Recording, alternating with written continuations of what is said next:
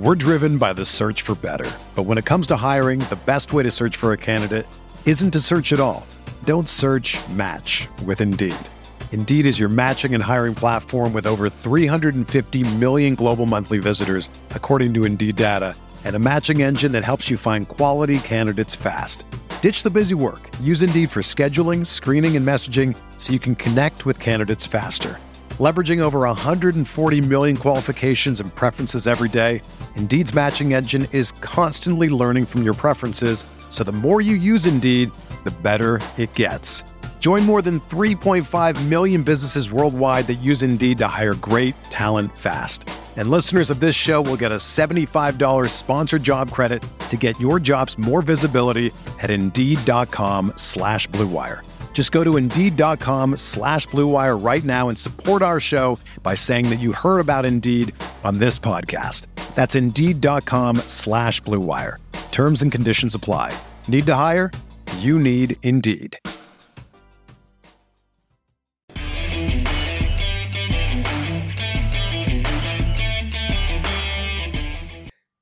How's it going, Chargers fans? Welcome into the Guilty as Charged podcast. My name is Tyler, and today we're going to be talking about Mike Gesicki.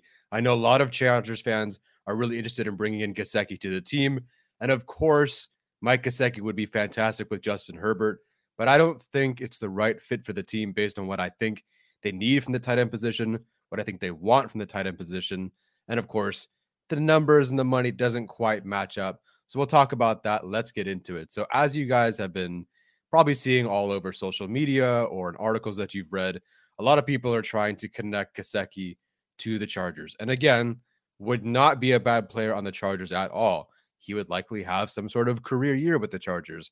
I just don't think it's the best fit, and we're going to get into why. So Jeremy Fowler from ESPN does predict that Gesicki ends up with the Chargers, which again is possible. He states that the Chargers could solidify their tight end position long-term with the prime target for Justin Herbert. Sure. And I think they do need to solidify their tight end position long term. There's a lot of questions right now, whether that be Donald Parham actually returning, Steven Anderson, and whether he even returns, although he's more of that fullback, H-back kind of guy. Gabe Neighbors, what's his role? Does he come back? Jared Cook, I don't think he's coming back. But again, that's up in the air. The only person that they have on the team officially right now is Trey McKitty, who is probably at this point nothing like Mike Gesicki, because right now he's more of that blocking Virgil Green type tight end. So while I do acknowledge that the Chargers need to get a tight end for the future and to have someone to have long-term, either sort of behind Donald Parham or in front of Donald Parham, or in some way at least complementing Donald Parham if he even returns, while I acknowledge that they do need to find a guy to work with Parham and with Herbert, I don't think Gesicki's that guy. So let's start with the obvious. What is Gesicki's market right now? Kind of depends, and we'll talk about another little point later on. So right now, as a tight end, his projected market, depending on who you ask, tends to be somewhere between 10 million and 14 million, give or take. The low end being from Pro Football Network, 10.5 million, and the high end for Pro Football Focus being 13.75 million. Regardless, I think now, if he's tagged by the Dolphins, this conversation is useless. But if he does hit the open market, he is one of those guys that could reset the market. I think it's between him and probably Dalton Schultz to reset the market, with someone like a David Njoku, maybe a Robert Tonyan, maybe Ingram or Howard falling right behind him. So he's going to get somewhere between 10 and 14 million. And that's a little expensive. And to me, when you look at someone like Hunter Henry, who the Chargers could have signed last year, and they didn't sign him because of almost the exact same contract, I don't believe that they'd go after Gesicki after letting Henry go. Although, again, I do get the idea that they'd want to solidify their tight end room. They go, oops, we tried something else. Let's go back to this kind of tight end. And I'm not saying Gesicki's like Henry, but I think you want a guy like that who's sure hands, but doesn't exactly get a lot after the catch. That kind of would fit that mold. So I'd understand that logic. But again, the contract right now, probably $12 to $13 million, bit expensive. So let's just go through this as a cap calculation experiment. And some of these moves are projected. We don't know these things are going to happen, but I think there's a couple of moves that we can kind of guess are going to happen. So right now, as it sits, the Chargers, according to Over the Cap, have about $56 million in cap space. If they cut Brian Bulaga, they go to 67 million. The next move, which I do think is their priority at this point, whether it's an extension or a franchise tag, I believe that Mike Williams is coming back. I'm just going to say that they're franchise tagging him. I think he does get somewhere if he's extended between 19 and 22 million. I just don't think, I think 18 is the floor at this point, to be completely honest. So let's just say he gets tagged because that's an easy one. They tag him. That's $19 million and change. So now they're at $48 million in cap space. If they sign Gesicki to that, let's say a $12 million a year deal. And I know the numbers are a bit, odd because this is kind of an even every year. It's $12 million. It doesn't work like that. The Chargers will probably find a way to push money to year 2, year 3, maybe more guarantees now, but a lower cap it, whatever it is, all the cap magic that they do. So just for this exercise, let's pretend it's a $12 million cap hit this year, and maybe it is. So that would take him, the Chargers, from 48 million to 36 million. I do think the next move that they're going to make, and we'll talk about some other defensive line changes in just one moment, I think they re-sign Uchenna Nwosu. I think that they have a lot of holes on their roster, and at 17 they could take an edge rusher. There's a good chance another edge rusher that's good is there, but I don't know if they want to chance it. So I think keeping Nwosu, Pro Football Focus has him at $9 million annually.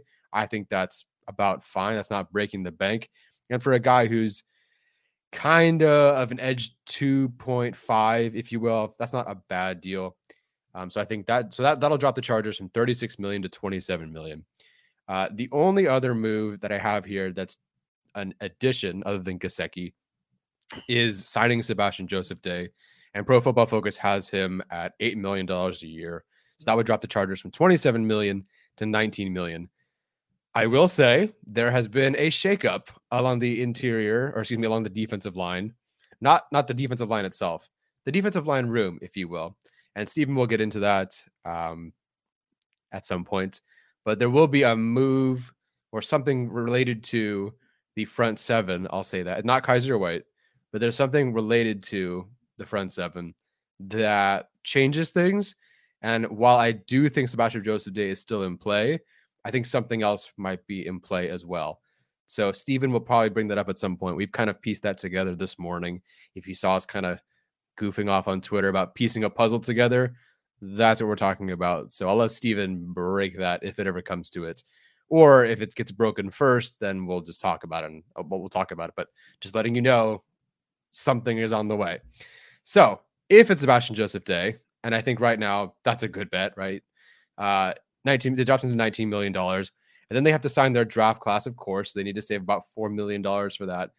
Technically, they need like $12 million to sign their whole draft class, but the way Over the Cap projects it is you need about 12 million. I think it's 11.6. You need $11.6 million for your draft class. But once those guys replace guys on the roster who are under contract, the difference is only $4 million. So you only need $4 million in cap space, even though it'll cost them $11.6 million to sign them this summer. But then once you cut guys, you've only needed $4 million in cap space. Kind of confusing, but that seems to be the way it goes. And then, of course, emergency funds. So in 2022, I'm going to say they're at $7.5 million. I talked to Arjun, and he said that, some teams need $5 million or somewhere between $5 and $10 million in emergency funds for this season. And I think I'm just going to split the difference, put them at $7.5 million. I don't know what direction they'll go. They could go more all in, and they don't need much cap space to be saved because they have spent it. But then again, that would change the above calculation. So I think they have $7.5 million allocated towards emergency funds, which leaves them with $7.5 million, which means, so you've cut Brian Bulaga, you franchise tag Mike Williams, you've signed Mike Gesicki to a $12 million a year deal, you re-signed Uchenna Nwosu, you signed Sebastian Joseph Day, you've got your draft class signed. And to me, in that draft class, you find 2 starters. Like in this scenario, I'm going to assume that they found 2 starters. Even that could be a reach, but the Chargers did it last year with Rashawn Slater and Asante Samuel Jr. So I'll say this year they find another 2 starters. Let's say that is corner. So let's say they take McDuffie or Booth at 17. And then, defensive tackle, nose tackle, whichever way they go. Let's say they take Travis Jones in the second round, right? So they got 2 starters there, and then define some other guys the rest of the way.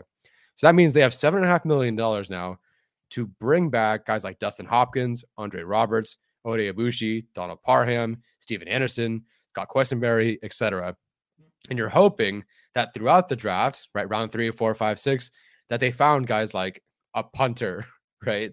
A kicker if they don't bring back Hopkins, another speedy wide receiver 3, an actual fullback, who, whatever you need. You hope that they find them so they don't need to sign some other guys.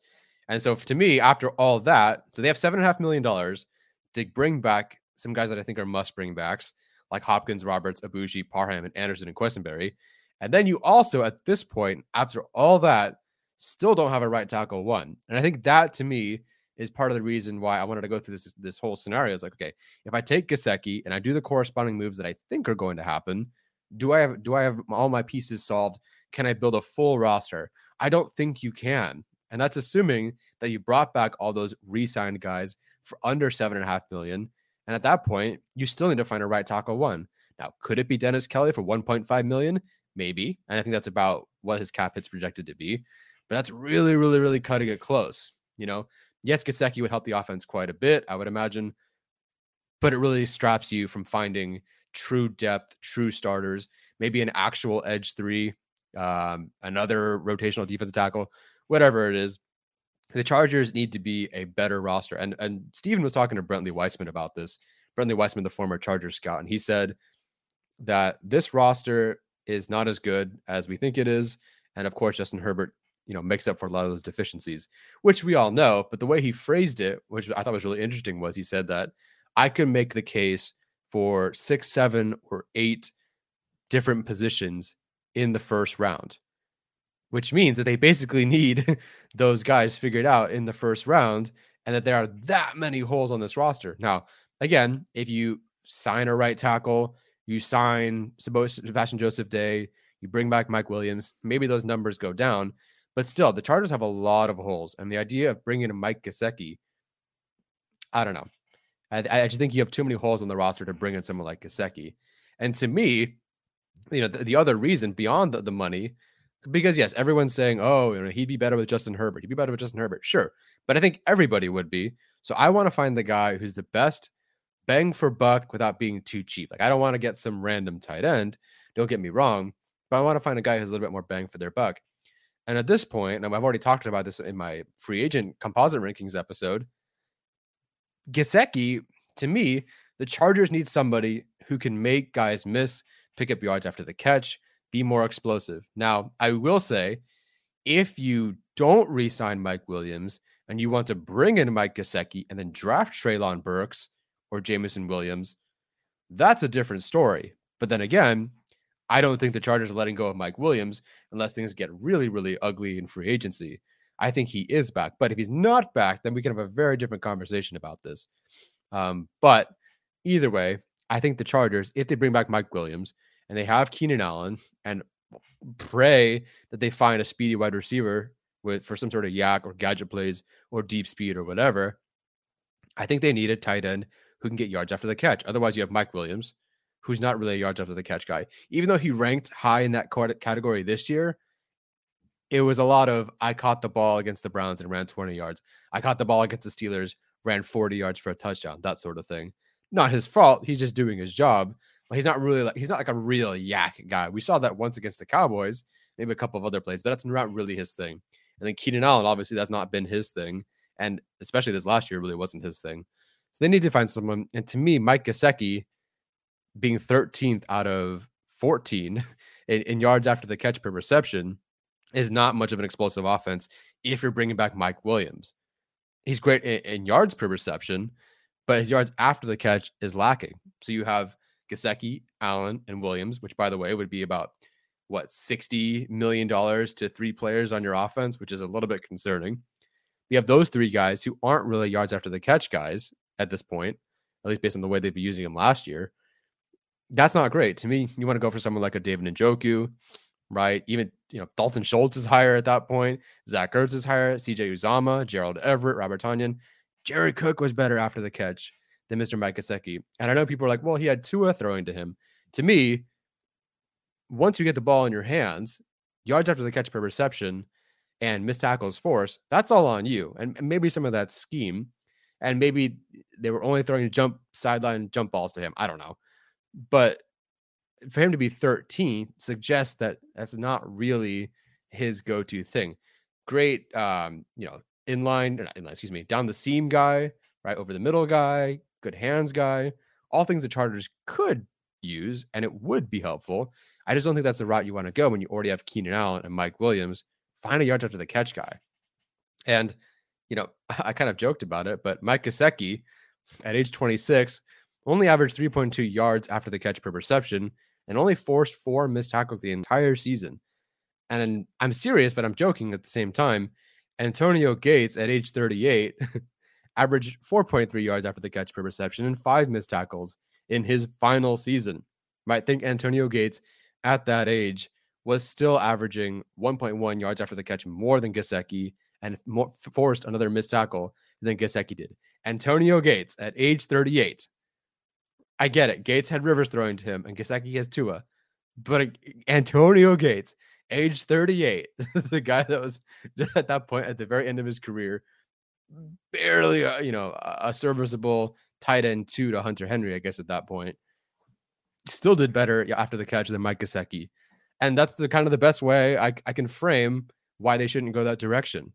You want to have someone who's a little bit better after the catch, or at least somewhat better after the catch. I guess you don't have to go get an Njoku, who's probably going to be your best after the catch guy.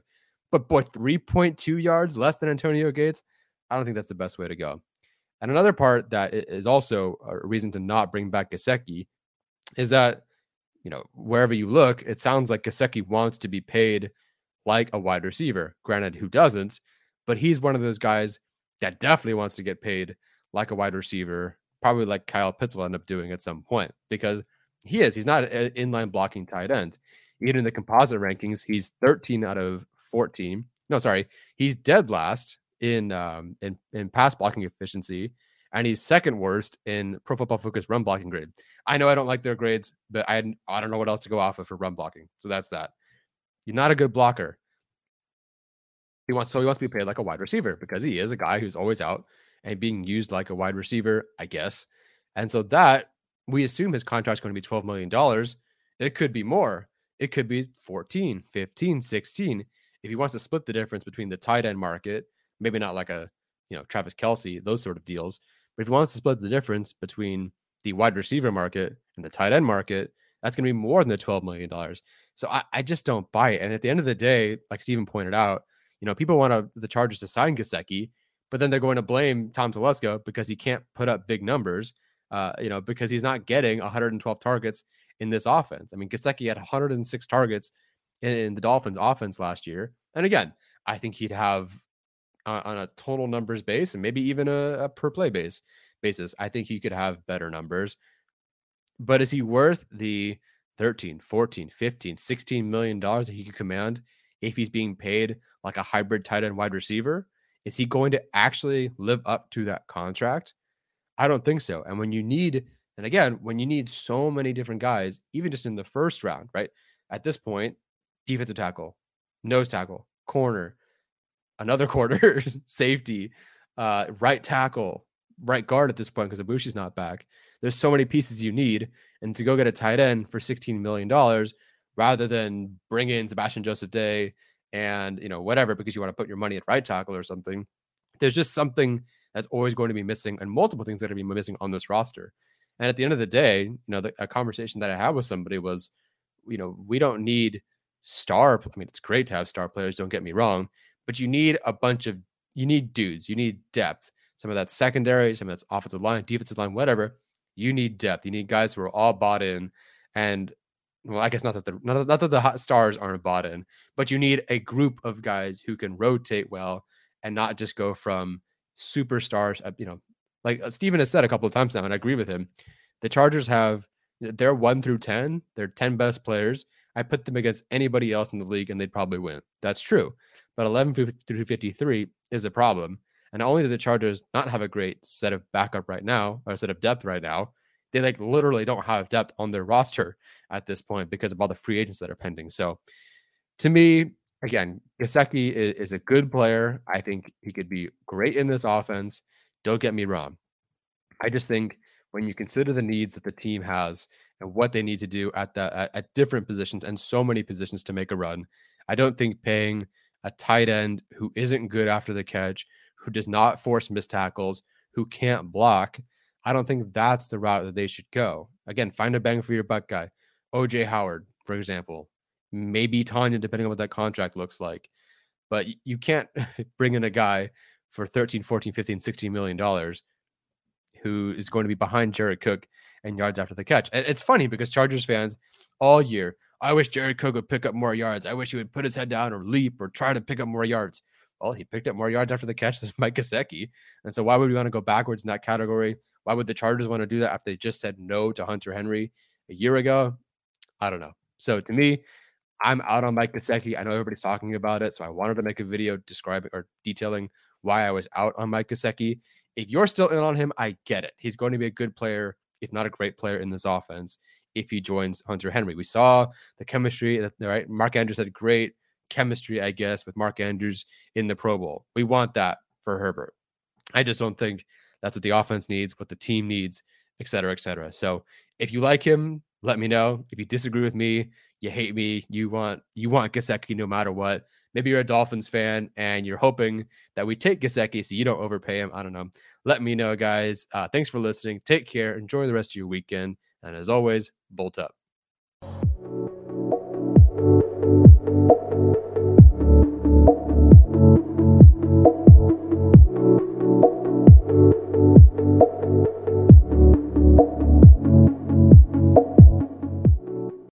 It's happening daily. We're being conned by the institutions we used to trust. The mainstream media is distracting us with meaningless headlines instead of focusing on the harsh realities facing American families. Time is short before something big happens, and that's why so many folks are preparing. They're becoming self-reliant by investing in emergency food storage from My Patriot Supply. Go to MyPatriotSupply.com and secure 4-week emergency food kits for each member of your family. Each kit contains tasty breakfasts, lunches, and dinners, averaging over 2,000 calories per day. Save $50 on each 4-week food kit you purchase. Plus, get free shipping on Ready Hour 4-week emergency food kits. You're not ready if it's not Ready Hour Foods. At My Patriot Supply, you can also get solar power generators, water filtration units, heirloom seeds, and survival gear.